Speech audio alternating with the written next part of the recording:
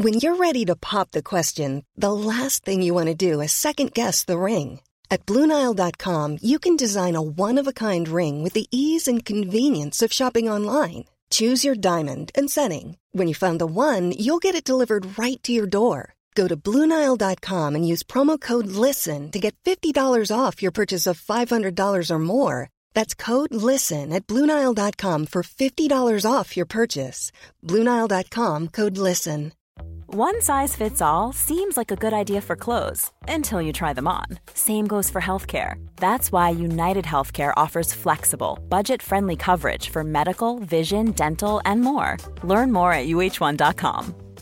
I'm Sandra, and I'm just the professional your small business was looking for. But you didn't hire me because you didn't use LinkedIn Jobs. LinkedIn has professionals you can't find anywhere else, including those who aren't actively looking for a new job, but might be open to the perfect role, like me. In a given month, over 70% of LinkedIn users don't visit other leading job sites. So if you're not looking on LinkedIn, you'll miss out on great candidates like Sandra. Start hiring professionals like a professional. Post your free job on linkedin.com/people today. This is Kabir. He was a weaver, a very mouthy weaver. And he bugged a lot of people in India, and he's still bugging them. And they love him all over India. They recite him, sing him. Friend, hope for the guest while you're alive. Jump into experience while you're alive. Think and think while you're alive. What you call salvation belongs to the time before death. If you don't break your ropes while you're alive, do you think that ghosts will do it after? That's a good question. The idea that the soul will join with the ecstatic just because the body's rotten, that is all fantasy. Someone should tell that to the Pope. The idea that the soul will join with the ecstatic just because the body's rotten, that is all fantasy. What is found now is found then. And if you find nothing now, you will simply end up with an apartment in the city of death. I was going with a young poet through Chicago, and he recited differently. He said, if you make love with the divine now, no, he said, if you find nothing now, you'll simply end up with a suite in the Ramada Inn of death. If you make love with the divine now,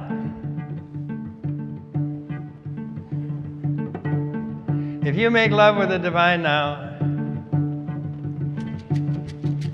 in the next life, you will have the face of satisfied desire.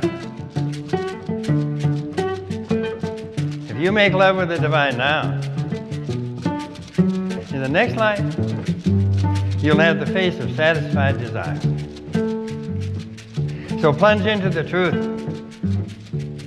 Find out who the teacher is. Believe in the great sound. Believe in the great sound.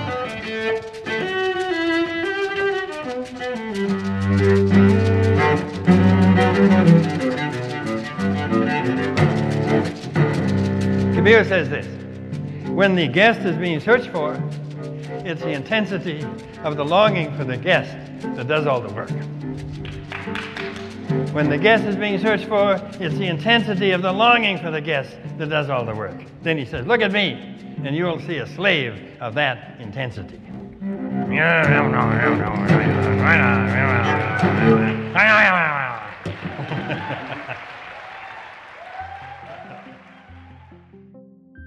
The Medicine Path podcast is an ongoing exploration into the intersections of spirituality, depth psychology, and psychedelics.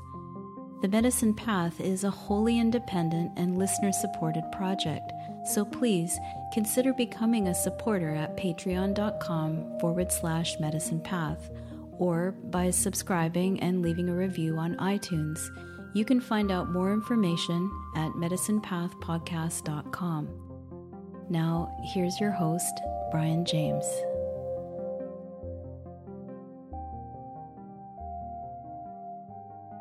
Welcome to the Medicine Path podcast. I'm your host, Brian James. This is the second in a series of podcasts that pays tribute to poet, activist and author Robert Bly, who died a few weeks ago. And that was his voice you heard at the beginning of the podcast, reading the 15th century Indian poet Kabir and accompanied by live musicians. I think that little excerpt gives you a good feeling for Robert's spontaneity and humor, the qualities that he helped awaken and nurture in today's guest. So in this episode, I speak with storyteller and mentor Michael Meade, who spent many years working side by side with Robert as part of the mythopoetic men's movement. Michael was a central figure in that scene, bringing his deep knowledge of myth, story, and initiation to the gatherings. And in our conversation, Michael shares what it was like to work so closely with Robert, the ways in which they learned from each other, and how they ended up parting ways. I'm so grateful to Michael for sharing these personal stories and reflections because they offer some great insights for anyone involved in any kind of mentorship, leadership, or men's work. So please, pull a chair up to the fire, lean in, and listen as Michael Meade pays tribute to his old friend, mentor, and colleague, Robert Bly, on the Medicine Path.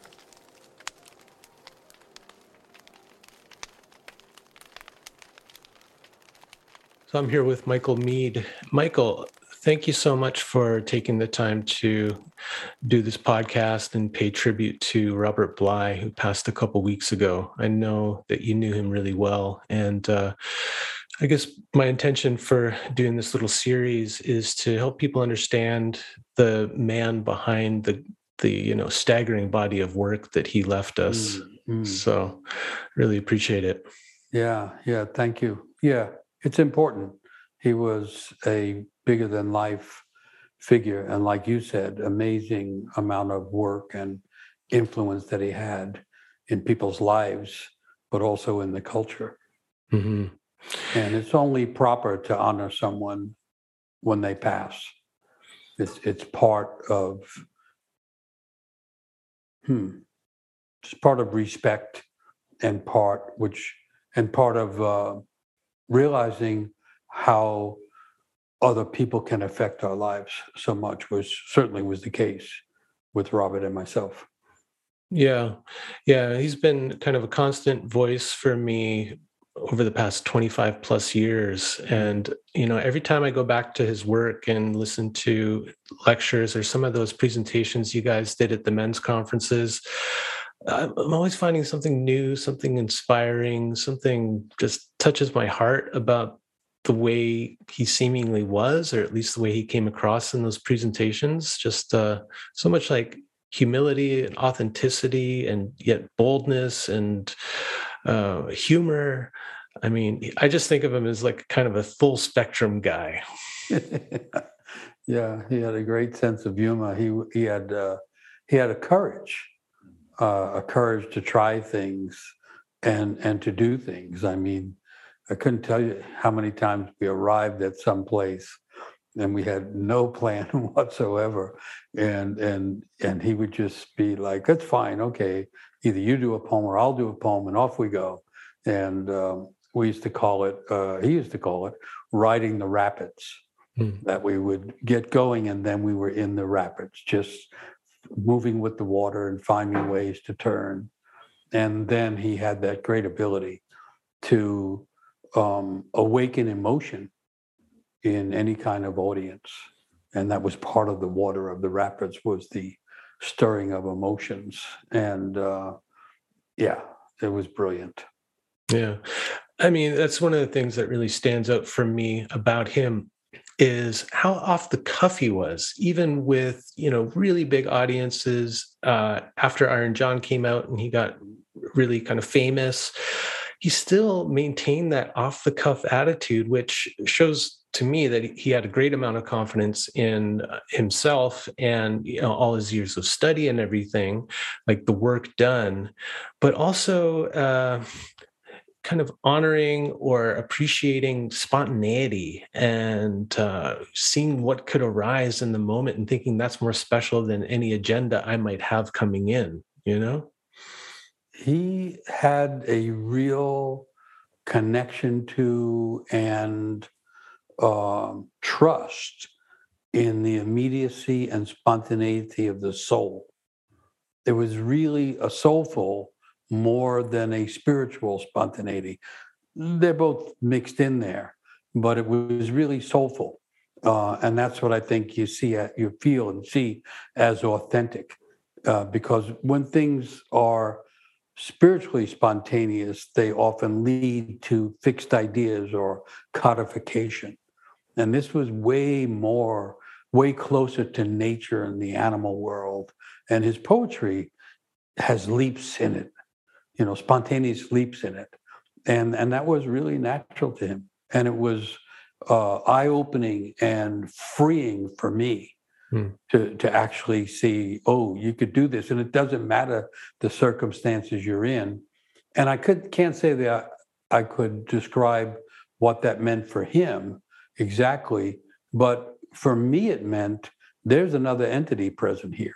Yeah. It's not that we have to come in and have it all right. We have to show up in some emotionally present way. We have to be authentic. And if we can, and then something else is trying to happen anyway. And so it's closer to what you would find in indigenous people, in African people or Native American, where people realize there are these other presences that are part of every coming together, and that there are things trying to enter the room, if it's in a room, that are not coming directly from us. Yeah. Yeah, he had the courage of that. Yeah. It reminds me of, I think it was last time we were talking a lot about ritual and what makes up a ritual, what elements are present. And it reminds me a lot of that there is these other elements, the third element or more elements that want to come in, and maybe an emphasis on professionalism or preparation just gets in the way of that magic that can happen. Well, yeah, and also the emotions. Robert was very, his sense of the soul was the emotional soul. And so he seemed to assume that within 15 minutes, we're going to be in the emotional waters of some kind. It might be not the waters, but the fires of conflict. We're going to be in something, and we're going to know that we're present, and we're going to remember it afterwards, because the emotions are going to flow. And people are going to feel more embodied and more present on the occasion. He had that, a certified sense of that, which was a blessing to me, because it was an eye-opener, and then it became a blessing that, yeah, you can count on that. And that there is a requirement from the point of view of poetics and even mythopoetics. There is a requirement to bring emotional presence and embodied presence, or you're not actually showing up. Mm-hmm. Yeah, I talked to Martin Shaw a couple days ago about Robert, and something that came up when we were talking was that, him in particular, but people like him who have that kind of confidence and boldness to be in the moment, gives me permission. And, when I was talking about Robert, it was like, he's one of the first older men who gave me permission to be beautiful. But also all these other things too, to be like a rascal, to be lamenting. I mean, he could cry out in the middle of telling a story or a poem like nobody I'd ever heard. It just, the emotion would just reverberate through me, Yeah. What do you think about that? Like did you feel like he gave you permission to be something? No, it's a really good thought. Yes, absolutely. He even gave me permission to be myself. Right. Yeah. I can remember various situations we would be in, because we went to all kinds of places. And I was learning my own way, and I would be doing something, and someone would take issue with it for whatever reason. And Robert would just say really loudly, "No, that's Michael, and that's what he does." Or and he was like clearing a path for me in a certain way. And I heard that as not simply as protection, but really as permission, but also a little bit as instruction. Be yourself who you are. And I want to echo what you said. He had not just an interest in, but an alliance with the trickster. And so he loved the trickster stuff. And of course, I have to just tell the truth about that. The trickster stuff always has a shadow quality to it. So we would get into trouble also. And that mostly was fine with him. It was like, that's part of the adventure. It was great. It was great. And nothing wrong with a little trouble now and again. No. And I used to see Robert as almost like a Viking. He had that Norwegian Viking energy. And it was as if, to me, it was as if we would come upon, the front piece of a forest. And I'd be trying to figure out, well, where's the path? Where do we go in? And he would say, let's go. And he would just make a trail into the forest. And that's what it felt like. And then all of a sudden we'd be in the forest. And now we figure out what we do once we're in there. And so I'd never seen anyone do that before. I'd never seen anyone go that far. And I also began to realize that each moment could be the moment that cracks open and breaks open. I think that's what you were mentioning when you hear cry out in a story. And so the sense was that this moment or the next moment could be the moment where everything cracks open. And so that was an interesting practice because I want to underscore what you said. We'd go into places where there was a very big audience and lots of expectation. And part of what I had to learn is we wouldn't have a very good plan, or we made a plan, and then on the way to the stage, Robert would turn to me and say, hey, why don't you tell that other story? And all of a sudden, it's too late to discuss it, and all of a sudden we're on stage. And I have to do something. I thought we had agreed that he was going to start with something. And then not only do I have to start, but I have to start with the story I hadn't even thought about. And it was too late to work it out. And so pretty much I would have to do it. And it was like an education in spontaneity. Mm-hmm. Yeah. And kind of letting go of the ego and its plans and all of that stuff too, right? Like when you said there's that opportunity for something to break through, or to break out, you're also at that moment risking everything breaking down and just totally falling apart, right? Yeah. You got to be okay with that and know how to recover. You're reminding me of something. So Robert was also what at the time was called confessional. So he would say about how he feels or tell a story about his father turning away from him or whatever it was going to be. And it would be revelatory for a clearly powerful man to talk in this personally revealing way. And so I was really compelled by that, but I didn't intend to follow it. That was not, I wasn't as inclined that way. But so what would happen, I remember one time we're going on stage, large audience, mostly interested in Robert Bly and Iron John or whatever it is. And we sit down and everybody sits down and he says, Michael, why don't you tell everybody what it was like to be in prison when you refused to fight in the Vietnam War? Thanks, Robert. And I'm like, what do I say? And for him, he had an easier way to enter that kind of personal stuff than I did. But I wasn't going to not do it. So then the next thing, contrary to any expectation I have, I'm telling and feeling my way back into military prison. And that's how we're launching that day. And over time, that became like a real teaching for me, a real learning that, there's a value to do that. And just to take it one other step, because, we were exploring this, what we called men's work at the time. And there was no rules, there was no map. But the one thing that became evident for us, and Robert was leading the way, was we had to be genuine. or it's like every other thing in the culture. And so those retreats, especially those long early retreats, depended on being honest and coming from a deep personal space. And the idea was, if we're expecting those who show up to become open and vulnerable and honest, we have to model that right at the beginning.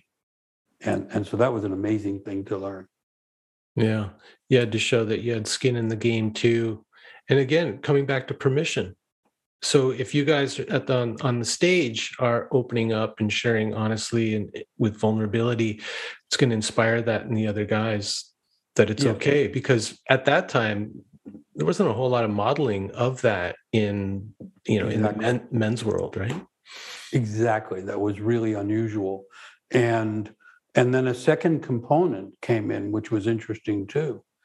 I remember the first retreat we actually did. Robert had done one smaller group retreat, and then he invited me. He was going to do another one. He said, "Would you come and do it?" There was no description of what it was. I had no idea what I was getting into, but it wound up being the first full-fledged men's retreat kind of thing.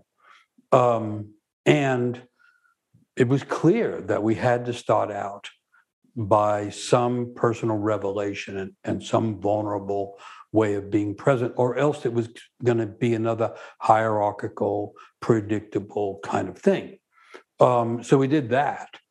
And then it wasn't that long before Robert said something, and I didn't agree with it.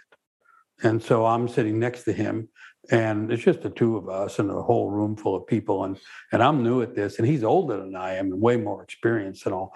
But it's bothering me that this thing that's being said, I don't feel is the best thing to say if we're going to be learning how to work together. And so finally, I can't help it. And I say, I just want to say, I don't agree with that. And here's why. And then Robert was fierce, It's not as if he would go, "Oh, okay, you're right." No, he goes, "Well, here's why I'm saying it." And I'd say, "Yeah, but here's why I'm saying." And the next thing, we're having an argument in front of everybody. and I inside, I can't tell if this is the right thing or wrong thing to do. But what it turned out to be, and it became very evident, it was also unusual to see two men argue without it becoming a fight or a separation. Yeah. And we learned how to argue in public because we did have different points of view, and also because he was like a Viking and I came from the Irish who got invaded by the Vikings. There was a whole strange inner mythology we were working on. And that was a great thing to actually learn how to do that. And the feedback from so many men was, "Wow, I didn't know that you could do that. I thought it had to lead to revenge and fighting or retreating and sulking, or exactly something like that."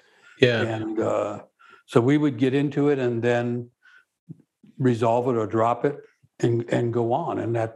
And I remember there were psychologists and therapists and psychiatrists that would come to the events, and they would say, "God, that's a great modeling thing to see that that's possible, that's part of it." And the reason that it could work was what we were aiming at was bigger than that. That there was always this sense of something beyond us is trying to show up. And the poems and the honest speech and the music and whatever we did was to open the doors for something that we couldn't identify, but we thought was trying to be present, which would become the healing and unifying energy. Yeah, I so miss that. I listened to those old recordings from the men's conferences and hear you and Robert together. Maybe at some points you might be presenting and it sounds like he's in the audience and he'll just be shouting out stuff like challenging or, "Hey, say that again," and hear you guys going back and forth. And then maybe a guy in the audience says something that's a little provocative or challenging. I don't see a lot of that out in the world today. Like, it seems like there's so much emphasis on having like a slick presentation. It's usually one person up on stage and they're the authority and everybody's just listening. Maybe they'll tentatively ask some questions at the end or something, but that kind of aliveness and spiritedness, and with all that going on, the conflict and the praise and everything, it's just so unique. Yeah, that was the crucible. We were working with a crucible. And I distinctly remember how we had to form that. We had to learn what was trying to happen. And I'd never seen it before, nor had Robert. But you could sense things that would be meaningful that had to happen. And there had to be a sense that everything is open, everything is possible, except we ask at the beginning. So these were retreats. So then, that's what we call the men's work or the soul work. And then later it became more public, and that wasn't what was happening. But in the retreats, which were experimental and exploratory, we would just ask, could there be no physical violence? That was the only rule. Things might get wild, but no physical violence. I would just ask, could everybody agree that there's no physical violence? Oh. And because it was part of the men's work was realizing that how often men get to violence. Look at the culture now. And so we wanted to make clear that there's going to be intensity, but we're not going there. And actually the other thing we came up with, which was kind of a rule, which was, please don't leave the room. Even if you're terrified or overwhelmed, try to stay in the room, because we were seeing it as a crucible. Yeah. And something was going to get cooked in there. It was like a psychic sweat lodge. Yeah. Wow. That was another way to describe it.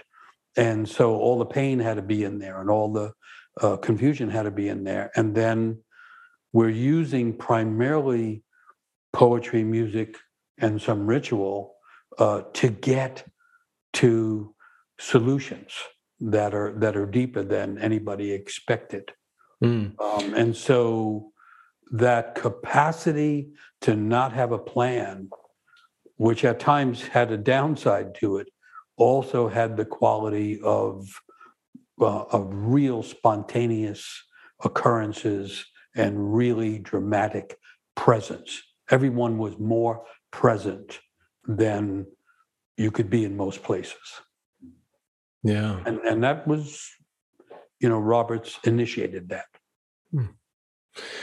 Kind of amazing. I mean, you hear about, the time before that, 60s and 70s, it sounded like he spent a lot of time on his own in his cabin, writing poetry, reading Jung and Marie-Louise von Franz, but very solitary kind of existence. And then all of a sudden, it seems, from, this perspective later, boom, here's this guy commanding the stage and working with other people like a seasoned psychotherapist or something.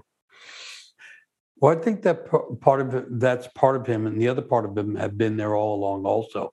I mean, I didn't know him during the more quiet years, but remember, he was co-founder of Poets Against the War during the Vietnam era. And so he was in protests and creating events for poets to express, opposition to the war. And he had a really strong extroverted side that I'm sure was there during those more quiet periods as well. I never saw him where he lost that extroverted energy. Another quality that he had that was like a blessing too was inviting people. He would invite people. It's an unusual thing to do it that broadly and that generously. I mean, that's how I got involved. He invited me, right after we met, almost immediately invited me to come and do something. And then over time, I just watched him keep inviting all kinds of people in. And that was part of his extroverted side, was that we're going to involve and engage people. I've never seen, and I still have never seen anybody be as bold about that either. Well, it's so generous, right? Yeah. Because these days you get teachers of a certain level, they're kind of on the world stage at this point. Maybe they do a dialogue with a colleague or something like that on stage. But to see him bring up younger people who maybe filled some kind of niche that he couldn't fill, like you with your storytelling, and Malidoma Somé with his ritual, and Martin Prachtel, the same kind of thing. Like, he would find people who could fill a niche for what he was trying to do, and he had no problem with bringing them up, giving them a platform, and saying, "Okay, you're on stage, run with it, do your thing." So generous. Yeah, I agree. It was a wild generosity. I mean, he started people's careers, and people Oh, yeah. Yeah, and just to say, it was wild and generous, and it often didn't work. And that was part of it too, which was back to the trickster thing. That would be then suddenly we become more of a trickster occasion. Oh, we thought the guy was a great singer, it turned out not to be, and that was fine. That was fine. There was an almost theatrical quality to it that was natural to Robert. It was interesting because you can think of him as that introverted poet, but then there was this more theatrical, extroverted. And I agree. I think generous is a good word for that. Yeah. He was generous with that invitational and blessing energy. Well, you mentioned, the first time that you worked with him at the conference, he invited you, but how did you actually meet him? Do you remember that first meeting? I do. Well, it actually started with a letter. If you can imagine a handwritten letter, it's hard to imagine nowadays. So this is a long time ago. And Robert had been interviewed by East West Magazine, I think, which was a thing at the time, was an alternative magazine. And he was talking about myth and poetry and stuff like that. And he mentioned in the interview that a scene from an Irish myth that he found so compelling. I remember it's about Emer, the woman with the breast full of milk kind of thing, and which he had great interest in, which could be the Minnesota farm kid, I don't know. But anyway, and that she pronounces a riddle that she's not going to marry anyone unless they can solve the riddle. And then he said, so it's this great thing, as if, and he's interpreting it, which was what was interesting to me about the interview, because I'm interested in myth, and he's interpreting the myth. And he's saying, and that's like nowadays, it's a riddle when a man and a woman get together. And then he ends it by saying, of course, in the Irish story, they never give the answer to the riddle. And that's kind of confusing. But anyway, and so I thought, I should write him a letter, because he doesn't know how the Irish stories work. They're in cycles. And so the answer to the riddle in one story is in another story. And you have to know the cycle to get the full education that's being provided. And so I thought, well, I'll write him a letter. And actually, and someone I knew actually knew his address. And so I write him this handwritten letter. And I say, and by the way, I work with an Irish band, a good Irish band, and I weave in the most ancient poetry of Ireland and some stories with this Irish band, in case, you're ever interested in that kind of thing. I just send it off. And within like 7 days, I get a letter back, handwritten, Robert Bly. He's saying, thanks for that, information about the riddles. He said, can you and this Irish band come to a conference? So we wind up going to this sight unseen, unheard. I'll give this guy a chance, whatever. Well, I'm living in Seattle, and they're doing a conference in the Northwest. And so within a very short period of time, I have to convince the band to go. What do you mean conference? What's it about? Poetry and what is it? New Age stuff? So anyway, and then it turns out you have to take a little boat out to this island where the conference is. And the boat is moved by a rope. So you pull the rope and you pull the boat over. And so there we are, the Irish band and all the instruments and everything in this little boat. And we're pulling the rope, and here's this big man with shock of white hair waiting on the other end. And so literally I get pulled out of the boat by Robert's hand, and that's how we meet on the edge of this island with the boat full of instruments and Irish musicians and everything. And so we did a show that night of the music and the ancient Irish poetry. And then Robert and I sat up all night talking, the whole night. And so then from there, it was just like, he just kept inviting me to things. I remember first time I met someone who played a pivotal role in my life as kind of an initiator, an elder, that I apprenticed with for a while. But I remember the first time I met him, there was a feeling of immediate recognition in me. Like I immediately felt comfortable with him. I felt like I had already known him for a long time. And it's not like someone I read a bunch of their books and watched videos and had this idea that I knew them. It was like really just kind of immediate. It was like, okay, I don't know. Our souls or karma is tied up in some way. We're going to be spending some time together. I don't know what's going to happen, but I mean, was there anything like that? Did you just have a sense that your destiny was linked with this guy? Well, yes, in two ways. So there was that occasion, because that night it was like, Robert was a masterful teacher and knower of poetry. He really knew the field of poetry. I mean, the magazine that he had in the 50s, 60s, and 70s was profound, introducing Neruda and Machado and all kinds of Kabir, all kinds of poets to the American audiences. But he actually studied it. He knew all those poems, and he knew a lot about that world, which was called the bardic world. It's the world of the bard. And so we talked about that night. And I didn't know that he had all that background. I just kind of met him.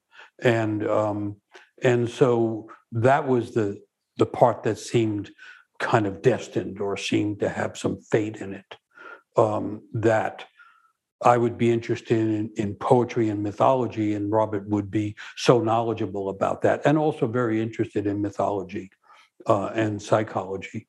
And then there was another thing that was fateful in a way.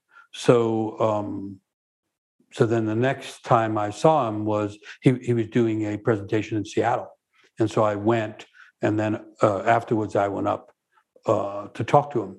And he recognized me right away. There's a lot of, line of people and all that kind of thing. And then he said to me, like quietly, I feel like I'm in danger of something. And I said, what do you mean? And he said, I think something's wrong. And I had been standing there when the person before me said something invasive to him. And I heard it. People will do that. After that, I had a lot of that experience myself. And really what's going on, you're coming off stage, and in that kind of work, you're coming off completely vulnerable. You're wide open. Mm-hmm. And some people will respond to that in a loving way, and other people will make a move. And so I just said to him, well, that last person you talked to was trying to invade you, and you're too vulnerable coming off stage to defend yourself.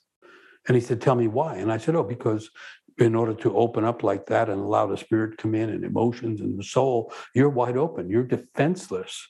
And I said, so he said, what do I do? And I said, well, you really should get some moves.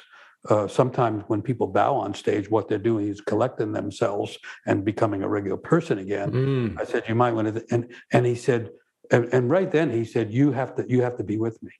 And so that was a fateful thing too, that growing up in New York and some of the experiences that I had made me more alert to what's happening when someone is invasive or something. And Robert didn't have that.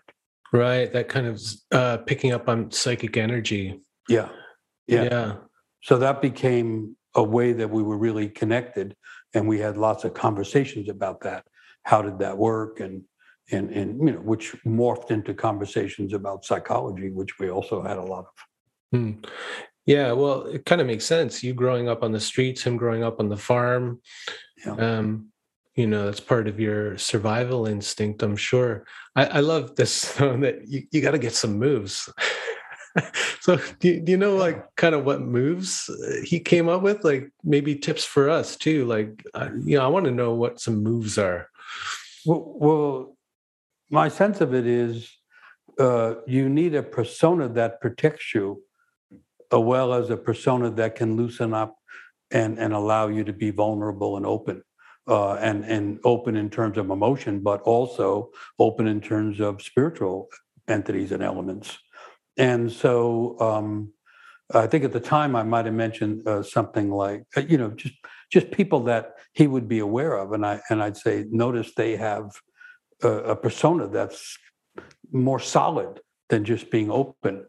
And it's not false. It's like a style. And so I'm trying to remember if we ever talked about it, how we talked about it, but it just became a thing. And so we would be doing something for years, just sitting together, and then backstage or after the event, go over what had happened, and what it means, like if there's a whole audience clapping and so on. The thing about bowing, I figured that out, that one of the reasons to bow, so you have, if you have a large audience and they're activated, the energy they're sending is genuine energy. It can wipe you out. Think of all the rock and roll bands that go and destroy a hotel room. It's because of all this energy that's beyond comprehension and beyond containment. And so one of the tricks is like as if you were going into the water and a big wave is coming. You don't stand there and get hit by it. You go down and let it go over you. And so that was my metaphor, is sometimes you're bowing just to let everything go by. Yeah, you got to duck that wave of energy. You're not psychically destroyed afterwards. Yeah, or filled up with all that archetypal energy that turns you into a complete maniac, right? Yeah. Destroying the motel room or whatever. Yeah. And as you were alluding to, this was on the way to things becoming bigger, and this whole wave that became part of it, a big part of it became the men's work, and for some people the men's movement. And that was like a big wave that we were riding or being overwhelmed by or trying to duck for years. Yeah. So he met you because he needed to pick up some things from you in terms of how to handle this wave and how to handle people out in the public, how to handle yourself around strangers, how to protect yourself. And then you met him because, well, you needed a place to shine. I mean, and here he was, right? Well, there was that, but I already mentioned, I needed to see someone be very bold about saying, here we go. First of all, we don't know what's going to happen, but we're trusting something unseen. Second of all, if that's the forest, don't mess around with where the trails are. We're going in through the branches. I needed that. I needed something that said, don't hold back. Mm-hmm. Take the chance, because I think the shared thing became soul is trying to come present. That's what's trying to happen. And then you mentioned Malidoma. So I invited, over time, I started inviting Malidoma and other African people that I knew, but also people from other cultures. And Robert was bringing in people from the ecstatic world, through the Rumi, the Sufis, Coleman Barks, and a whole bunch of other people. And so the cast was getting wild and diverse. And so we had different roles there also, because I've been studying the myths of all different cultures and all. So I had a sense of how some of the stories work and what stories might hold all of us. And there was, but I was definitely there to learn that boldness and that willingness to trust the unseen. Well, it's interesting when you're describing these events and the things that you guys learned, like doing the debrief after, how to kind of show up in a certain way when you're in that role and let that go when you leave and all that. It reminds me so much of how you've talked about ritual and what it takes to do ritual leadership. I mean, do you think that's part of what you were learning there too, without it being so literal and direct? Yeah. I was studying ritual, but not imagining that I would do ritual. I didn't know that I would have that permission I didn't know what would be the right way to do that. And what happened, in a sense, was Robert was so bold about getting things going in surprising, imaginative, and sometimes wild ways, that something was needed to shape that and even contain it. And so my intrigue with ritual became a way to work with all that was happening. And so early, this is by the second conference we're doing, trying to find ways to bring ritual in so that it doesn't collapse into regular conversation or something, so that it was that other way to get the body present. And Robert was good about that. He had that strong feeling the body had to be present. So we, and he would invite in martial artists and all kinds of different people. We did all kinds of experiments with body practices, and all of it was slowly leading towards ritual work.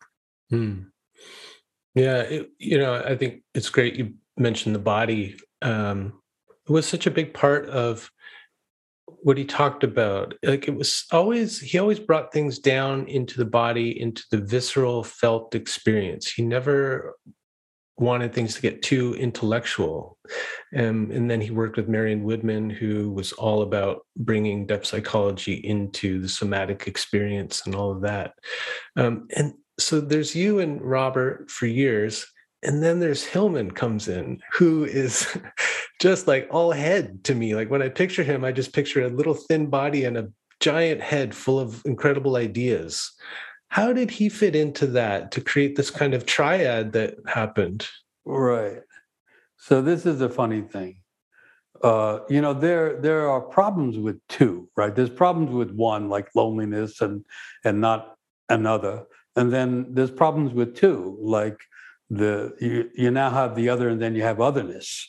And so 3 in mythology is the magic number, and 3 is the number of change. And so from my memory, my experience, what happened is one of the disagreements Robert and I had was over the idea of the puer aeternus, the eternal youth. And so in the stories, it's the youngest brother that can solve the thing no one else can solve. He's like the non-heroic, poetic, dreaming part of the human soul. And we both loved the younger brother in the stories, and the stories were so informative about how modern people lose that sense of connection to the youngest sister or the youngest brother. But Robert had read Marie-Louise von Franz's book called Puer Aeternus, and he took ideas from there. And so one of his ideas was that the puer was, he called him the flying boy, which it's more than that. There's more to it than that. But anyway, there's a connection there to Eros or even to Mercury, Hermes, right? Yeah, Robert was connecting more to the Hermes and the trickster and the flying. And he said that needs to be grounded. And following von Franz, the idea was it needed to be grounded like in daily work. And so there would be young guys at the event, and he'd be saying, "Oh, you're a bunch of flying boys, you need to have a 9-to-5 job." And I would have to interrupt and say, "Robert, you've never had a 9-to-5 job, and you're one of the biggest flying boys I've ever met. I don't think that's the answer." And so we had this argument about it. So somewhere in the course of that, for him, it was purely theoretical, right? Like you said, you called him out. Exactly. And he's following von Franz, who was, coming from a little, at least to some degree, from the Germanic grounded in reality approach. So somewhere along the way, I read Hillman's Puer Papers, which is this brilliant book. Oh, yeah. It's great. And where he really opens up the puer. It's really the puer and the senex. It's the eternal youth and the wise elder. And he opens that up. And so I'm losing some of the arguments with Robert, partly because he's older and he's more experienced, and he fights 30. I'm kidding, but anyway, I'm losing some of the arguments. And so So I say to Robert one day, so do you know James Hillman? He goes, yeah, I just was with him at a conference. I said, boy, I think it'd be interesting to have him at a retreat. And he said, oh, do you think so? I said, oh, yeah, it'd be really interesting. So I said, why don't you invite him? So he invites Hillman. So then Hillman agrees. So Hillman shows up having no idea what he's getting into, but I was waiting for him. And so I walk him to his cabin. And I'm giving him, like the info on what the event's about and how it goes. And he said, oh, that's more interesting than I thought. I said, oh, it's fascinating. I said, and you know what would really work? He said, what? I said, if you gave a talk on the pu'er. So he agrees to do it. So the next morning he gives this brilliant talk on the pu'er and the youngest brother in the stories, and how you don't ground them in hard reality. You ground a person on the ground of their own psyche, this real nuance, which changes the whole story. And he does it so well that I'm looking at Robert, and Robert's going, wow, I think you're right. So I'm going, oh God, all right. So then that became, the trio. That became, because it worked. And Hillman called it a jazz combo. He said, this is a jazz combo, because we would be improvising a lot, all three of us, and we were all coming from such different places that it was in many ways like a jazz combo. Yeah, so that was a great thing. And Robert really respected Jim's brilliance, his mental brilliance. And Jim turned out to be knowledgeable about poetry. So poetry became the thing. And Robert was really generous about that also, because we would start out an event. Robert would do a poem, Jim would do a poem, I would do a poem, and we go around again. And Robert was fine with that. And suddenly we had whatever that was, the trio. Yeah. Well, it's really fun to hear too, especially if you've listened to like a lot of Hillman pre-men's conference, and then you hear him. It's like, okay, if it's a jazz combo, like you guys were already kind of the Rolling Stones or something, and he's the new guitar player who gets brought in, after 10 years of success or something, because he had to adapt to that whole environment with the kind of spirited back and forth and everything. And you can really hear how he's kind of adapting on the spot and loosening up, opening up, being more confessional, like you guys had learned to be. Like, to hear him do that at his age and his kind of position in life, already incredibly successful, well-respected, and he's up there kind of making self-deprecating jokes about his pencil neck and it's just really incredible how it transformed him in a way. Yeah, well, he really was brilliant. He saw it right away. The second time he came to a retreat, he said to me, these 7 days are the equivalent of 5 years of therapy. He said, this is what people need. He really saw the psychological value of it. And then there was all kinds of great surprise. Like Hillman was a tap dancer. So once I figured that out and everybody else figured it out, we would never let him go without, we tap, tap, tap, and he would tap dance. And so this whole dancing side of him and the whole embodied side of him and his whole intrigue with Eros all got activated, I think, more fully.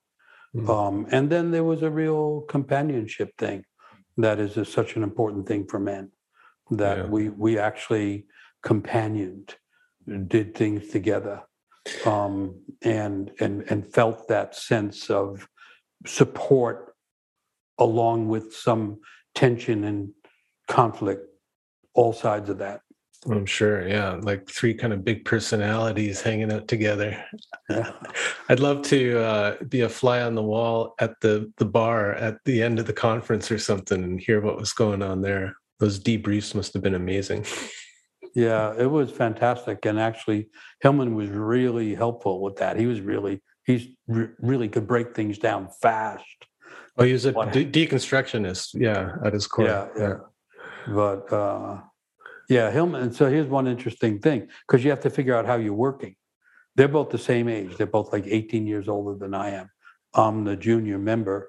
And by the time we're working together, they each have already published 20 books, and I haven't even written a book. And so there's this weird thing. How is it going to work? And Hillman had the insight on how it worked, because he said to Robert, because Hillman would say, well, Michael, what do you think we should do? And I'd lay something out. And then Robert would say, well, why does he get to do that? And so, so Hillman would say, he's our older brother. And then Robert would say, he's younger than we are. He goes, no, but we're both younger brothers, and he's an older brother by experience from family. He said, he's our older brother. So it was really bizarre. Wow. But and like, that's so Hillman to see that because you're the oldest in your family, even though by age you're the youngest of the group, but you carried that older brother energy. Yeah. Which Robert was able to realize because of that experience he and I had, where I was helping him figure out how to protect himself. That was like an older brother thing. And so there was this really strange way that Hillman incited and said, that's why the age doesn't matter as much. And that's why so in different situations, we would each have more of a leadership role. And that was an amazing experience, that you don't have that often. Yeah. Yeah. Now, how did that all end? Because I've never really been clear on that. If it was an abrupt ending, if it was just, or if it just kind of like petered out. Like, I know the conference kept going, and there was new people like Manuel Riviera and like Martin Shaw kind of picked up the torch and carried things on. But was there a point where you guys got together and said, did one of you quit first, or was it a group agreement? That's a good question. So just to be honest about it and honor what it was, I decided I wanted to do something else. And so I proposed that we do a project together that would leave a symbolic something. And that became the Rag and Bone Chop of the Heart. So it wound up being that the publisher was willing to publish a book of poetry and essays. And so I made that proposal to Robert and Jim that we do this thing together, and we do a series of events around it. And then we take a break from this because there's some things I want to do. And so that's what happened. And then it never really came back together. Mm-hmm. Okay. And did you stay in touch with those guys after that? Yeah, they tried working together and it didn't work. And it's like the story of a band, And then I worked with Robert and separately with Jim, and it worked better with Jim than with Robert. But we got to the point where there's a mentor-student kind of thing that happens when you get to the point where what now is the relationship? And it became the things I needed to do, I needed to do on my own. I had to learn more of where that path was leading. And so that was a hard thing to do, but it really became clear to me that I had to do that. And it's really like a band where everyone has to try a solo album. It really was like that. And then we only come back together once in a while. It only happened a few times. Because the things that then were happening were actually quite different. Mm-hmm. Yeah. Well, it does sound just like a band. I mean, my wife and I just have watched that 8-hour Beatles documentary right at the end of their run, as they're all kind of itching to do something on their own, and seeing the different personalities emerge, like especially George, who's kind of one of the little brothers of the band, saying, I got a voice too. I got, 10 albums worth of songs here that need to come out, man. Yeah. So it would have probably happened anyway, but there was a point there where I thought we could do this artfully, and the art of it would be that book. And that was an amazing experience where we would meet in different cities. We'd do an event, and then we'd spend a few days afterwards, and we each would bring poems. And then we would spend a few days reading the poems to the others, and then we'd vote on which poems were getting in, and then we'd argue about who was voting for what, and it was this amazing process that ended with that collection of poems, which you couldn't do now. You couldn't do it now because you have to get permission from all of the copyrights, which is the family of the poets who have passed on. It's really complicated, and no publisher would do it now that I know of.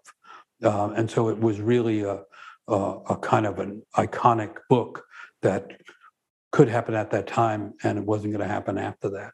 Yeah, I love that book. It's one of the few that's on my desk all the time for reference. Like, it's a great collection of poems, but the essays by each of you guys just add so much. Yeah. No. Yeah, that was the idea, to try and have the three voices and the many voices of the poems. And it was a great process. I mean, it was challenging. We had different points of view. It's just like in a band, which song is going on. We fight over the poems, but it was charming in its own way, and that gave us a way to hang out, separate from the events and separate from whatever might come next. So that was a good process. Now, there's so much of Robert out in the world, especially with YouTube now. You can find all these great old videos from him reciting a poem in his writing cabin at Moose Lake, to sitting down for these longer interviews, and it's wonderful. Now, is there anything about Robert that you don't think people picking up on his work that way would have any idea about, that you'd really like them to know about Robert? That's interesting. That's a good question. How much of a pain in the ass he was? I thought that got recorded.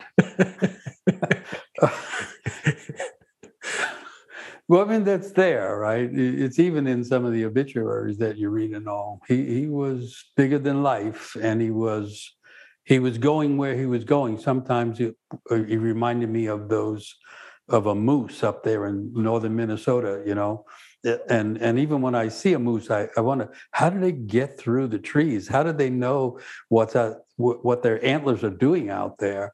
And Robert could be like that. He could be like that, that bumping and Right. Stay out of his way when he's on a mission. Yeah. And, but maybe that comes along with all the groundbreaking that he was doing with poetry and with myth and with psychology. And all of that.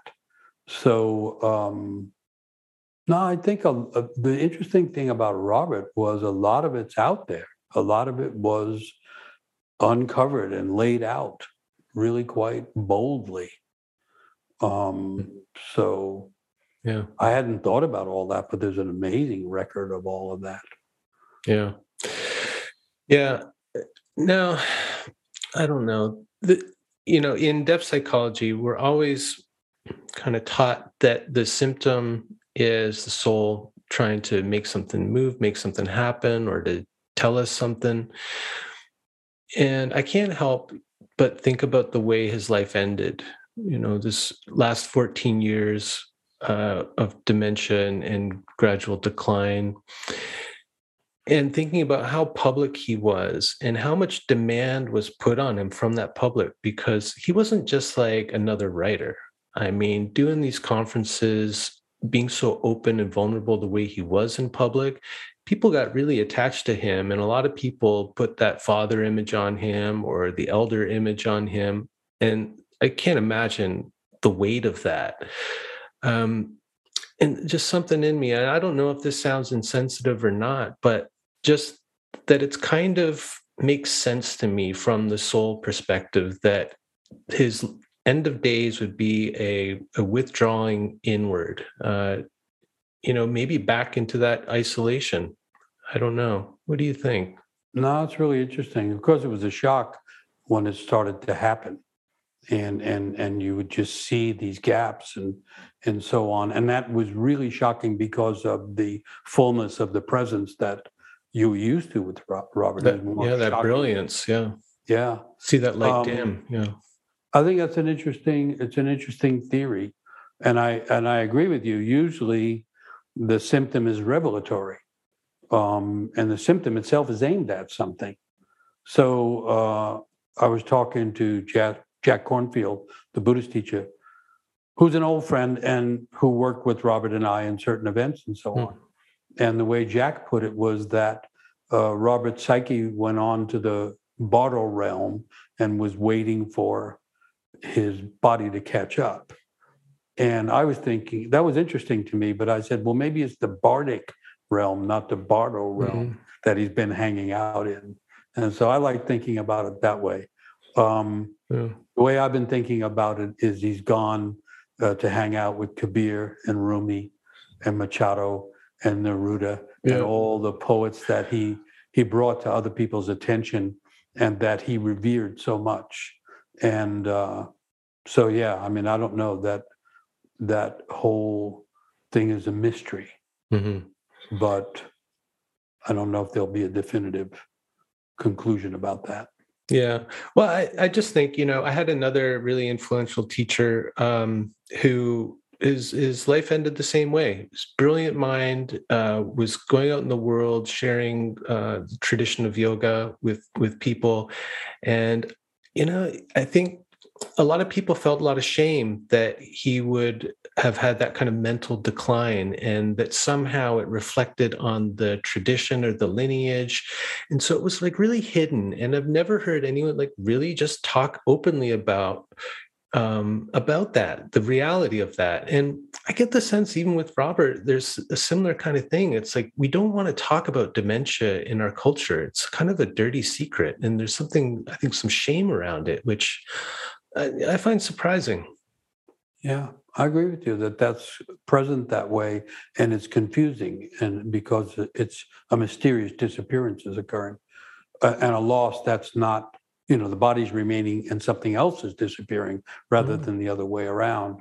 But I think also in there is the sense of separating the teacher from the teaching, that there is a difference there, that the teacher is time-bound and human, and the teaching is beyond that.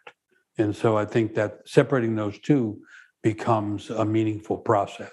And I would say that's also true in mentoring, is separating the persona and the person from the process of mutual inspiration and all the things that can happen.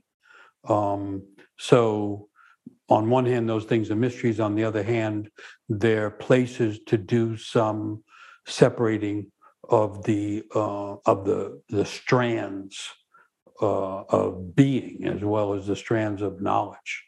But because I know what you mean, it seems undignified or something, or at least confusing.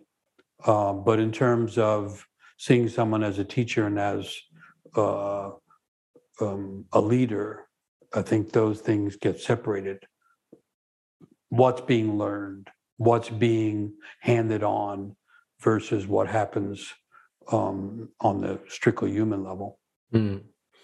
Yeah, what really, you touched on this, but, when I was thinking about this, when I heard that he had died kind of after 14 years of not hearing from him, it's, kind of uneventful. It's like, well, I hope there's less of a burden on his family, and that if he was suffering, that he's not suffering anymore and all that. But, I thought about what Patricia Berry would say about symptoms, is that they're always a defense and they always have a telos, like they have a purpose, they're leading you somewhere, but they're also a kind of defense. And thinking about that kind of public burden that he must have carried.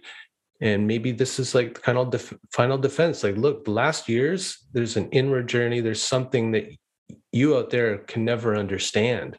And I think that kind of freaks people out. Like you said, that the body is still there, but somehow the person is withdrawing or dimming.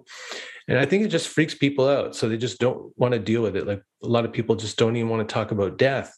To talk about this kind of liminal diminishment is even more uncomfortable for people in our culture. I just find it strange because, the people that he ran with and what he was talking about, you'd think we'd be well equipped to talk about this and to wonder about it. And, Yeah, the death is a big challenge still in the modern culture. It's always a big mystery. It's the only thing equal to life. It's an enormous subject. And it is an element of mystery because it involves that which is not of this world appearing in this world. So that part isn't surprising to me. But what you were saying, what I would pull out of that, which I hadn't thought of before, it's as if maybe he went on a different retreat. Mm-hmm. That's what I'm going to be thinking about. That, and I had never really thought about how the life so public could create an opposite symptom. I think that's an interesting thing to think about as well. If you think of the early books like Silence in Snowy Fields. Did he go there? Yeah, that's what, that's the kind of image that came to me too, is that wintry, isolated, the cabin with the snowdrifts encroaching on the cabin and all those images that he worked with. Yeah. So here's something. When you're saying that, it's almost like a poem. And one of the things I learned in working with African cultures is there's a tradition where at the funeral of someone, many people write poems to the deceased. And I think what you were saying has a poem in it. And so then also maybe there's something of others of us picking up the language and the poetry and remembering and respecting Robert that way. Back to the idea that we probably can't analyze it effectively, but we might catch hints that make sense to us at the same time as we honor him. That'd be my thought. Yeah. Now I'm going to sit down with that and see if there's a poem that wants to be born out of this. Yeah, thanks for that. I think, especially, someone like me who's been really affected by this person I've never met. I think of him, and I feel like he gave me permission actually to call him mentor, because he called people like Keats his mentors, people he never met, right? Oh, that was it. Mentors don't have to be alive. Yeah, but I was kind of hesitant to ever think that or admit it. Yeah. But here's a guy who's been really influential who I've never met, and so a lot of that could be my own projections and wish fulfillment and everything. But whatever, I feel that he's a mentor. That's what happens. We project onto other people's qualities of our own soul, and in order to see them and know them, we project them onto others. And that's the basic move of psychology. And then over time, we're supposed to then reclaim those things and integrate them into ourselves and let go of the person that we projected them upon. And so then if you stay in that process, you can see that there's a letting go of Robert, the great man of letters, the vital, present, emotional body, the present genius of him, and him being a regular man who suffers memory loss and ends in a quiet way. That's part of the separating of the strands of it all, I would say. I would say. No, that's great. And I think it relates to where I was going with it. But just this kind of feeling like, okay, well, what do I do? And, I have this podcast. And so I thought, well, let's talk to some people who actually knew him to get a sense of what it was like to be in his physical presence and to know what he was like behind the scenes and how he affected people personally. So add something, flesh out his legacy a little bit. But this taking the images that are coming in regards to his end and seeing if there's a poem in that, there's something in that action that feels like, as soon as you were saying it, I was like, oh like my heart was cracking, and I'm like, yeah, this feels like the right thing to attempt to do. Because I think part of what I projected onto him is his brilliance as a poet, especially these beautiful little haiku-like gems that he would come up with, that were about landscape, and they would just put me there. I'd be there next to that snowdrift or in the cornfield, right? Yeah, he could pull you there. Yeah. But this is kind of feels like a good way to continue on, is to, okay, well, maybe try writing one of those poems. That'd be great. And you're making me think, and this might be a good way to end, Robert loved Yeats. So the other thing that happened accidentally, the first men's conference, there's no plan. We're late getting started. Everybody's riled up. Things are a little out of control. And Robert says to me, "Why don't you start?" And so I don't even know what I've gotten into, but I did have an Irish drum, a bodhrán, with me. And so I grabbed the bodhrán and started to play the bodhrán, and I recited a poem from Yeats. And that was not only right for the whole group, that was right for Robert, because I didn't know at that point, nor did he, that we both loved Yeats so much. And then I heard him say later on that he committed to a life of poetry because he read Yeats. And I used to have Yeats in my car. If I was driving anywhere, I would have Yeats on the passenger seat, and I memorized the poems of Yeats. And so I was using Yeats as a mentor from the page. And then it turned out that James Hillman loved Yeats. And so that's why the Rag and Bone Shop is named the Rag and Bone Shop of the Heart. That comes from the Yeats poem. And the book ends with a Yeats poem, which I don't know if I can remember entirely, but I want to say it as a way of ending here, because, and you'll hear where it ends. So this is Yeats at 50 years of age. And he says, "I sat in a London shop, a book and cup upon the table top," and then something about, "and as I watched the people on the street," or something, "for a second, it all blazed, and I was blessed and could bless." So he had this moment of awakening where the common world of the tabletop and the people on the street became transformed, and it was blessed, and he realized that he could bless. And I think that was part of the attraction to Yeats for Robert and for James and myself. And then I just want to say that Robert, the generosity of Robert, had also a capacity to bless, that he could be blessed and he could bless. And what we're calling mentoring was also him blessing people, and he certainly blessed me. And that's something that I hold as a memory when I think of Robert's presence, is that capacity to invite and the capacity to bless. Yeah, beautiful way to end, with blessing. Yeah, thanks so much, Michael. I so appreciate it. Great to be with you, Brian. Okay, write that poem. Yeah, thank you. Stay safe.